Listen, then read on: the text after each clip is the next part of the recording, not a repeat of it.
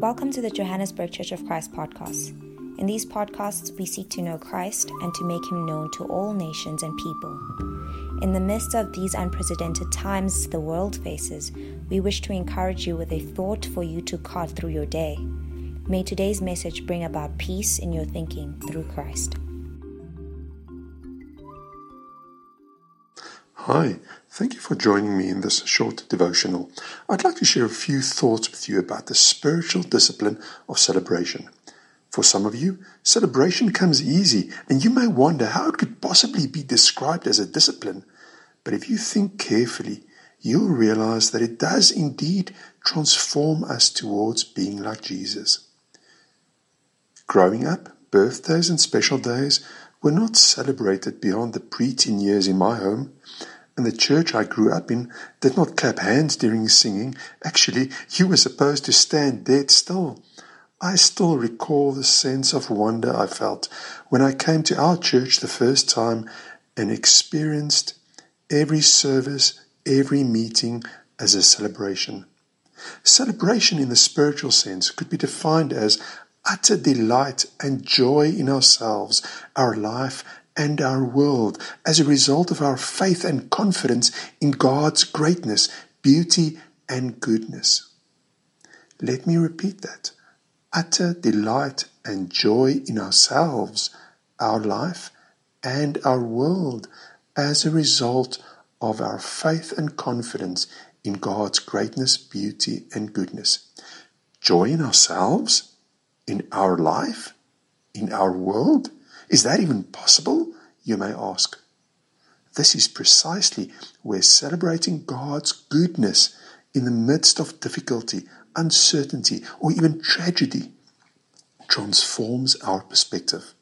In Acts 5, we read that after the disciples had been flogged and ordered not to speak in the name of Jesus, that they left the Sanhedrin, rejoicing because they had been counted worthy of suffering disgrace for the name. Day after day in the temple courts and from house to house, they never stopped teaching and proclaiming the good news that Jesus is the Messiah.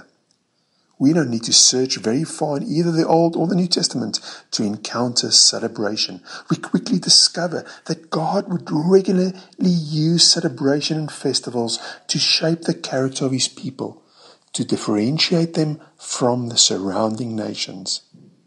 In Exodus 5 verse 1 it describes that Moses and Aaron went to Pharaoh and said, "This is what the Lord, the God of Israel says, let my people go, so that they may hold a festival to me in the wilderness." In Deuteronomy 14 verse 26, God commands his people, "Then you and your household shall eat there in the presence of the Lord your God and rejoice." In Leviticus 25, God decrees that every 50th year would be a Jubilee year. He'd already decreed that every 7th year was a Sabbath year, a year when fields were left fallow to rest and recover. God promised to provide enough in the 6th year to fill the stores and carry them through to the Sabbath year. Now, every 7 cycles of Sabbath years, the Israelites were to leave the fields fallow for another 2nd year in a row. 2 years of trusting in God's provision. The year of Jubilee was to be a celebration, but this celebration required full trust in God. This was a hard year to survive, depending on the size of the crops in the prior years. It was also a year of releasing slaves and indentured servants and giving property back to its original owner. So, in a year of great fear for survival, much change, giving up your land, or moving from where you've always lived, God called his people to joyfully celebrate. You see, to find true celebration and joy, you must fully trust and obey God. Only through that trust and obedience can you know true joy, letting go of all your cares because you trust that God is in charge. In 2 Samuel 6 verse 14, it says that David was dancing before the Lord with all his might. I've often imagined what that would look like in the context of our worship services. Would you have felt uncomfortable with David dancing with all his might right next to you on a Sunday morning? Or would you have joined right in? In Luke 15, where in the parable of the lost son, we encounter the word celebrate 4 times. Disappointment with how one's life has turned out can slowly change a Christian from being like the younger son to being like the older son. You see, resentment, a lack of gratitude, and perspective can rob you of the joy of celebration. Celebration is part of the Christian life. After all, Jesus went to a wedding and provided fine wine in John chapter 2. Jesus decided that his first miracle would be making sure that a celebration does not come to a premature end. The woman with the alabaster jar poured a perfume over Jesus' feet in extravagant love in Luke chapter 7.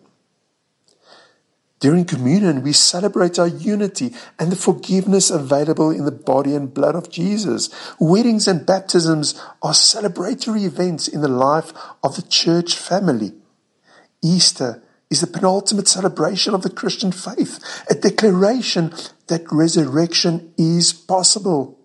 And we all wait for the ultimate and unending celebration of our faith, the return of Jesus, his complete rule and reign over his kingdom, and endless worship and service to our God in a diverse community. Let us pray together. Our Heavenly Father, please help us to celebrate our faith and confidence in your greatness, your beauty, and your goodness. We see your goodness in every meal we eat, in every meeting of the body, in every birthday, in every wedding. We see your goodness in every baptism. Please help us to see you in everything.